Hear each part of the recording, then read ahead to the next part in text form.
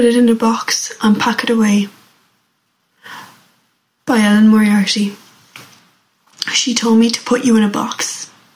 I didn't know what to say. 'Cause putting you away is like a constant paper cut.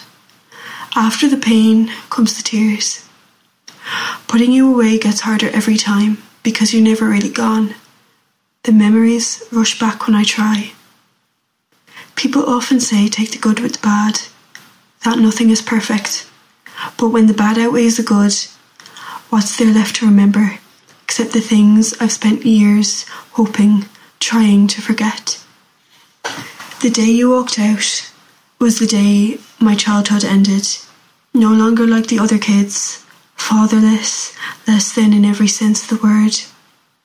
Less worthy of friends, respect, a normal life. The day you walked out was the beginning. The beginning of a lie that was evergreen. This was the lie you told me, and I soon began to tell myself. He'll come back, I would whimper through a flood of tears when I lay awake at night. He'll come back, I told myself, when you didn't even send a birthday card. I wish Dad could see me now, I said, when I overcame 6 years of bullying. But he didn't, and he won't get to, 'cause his chance has come and gone.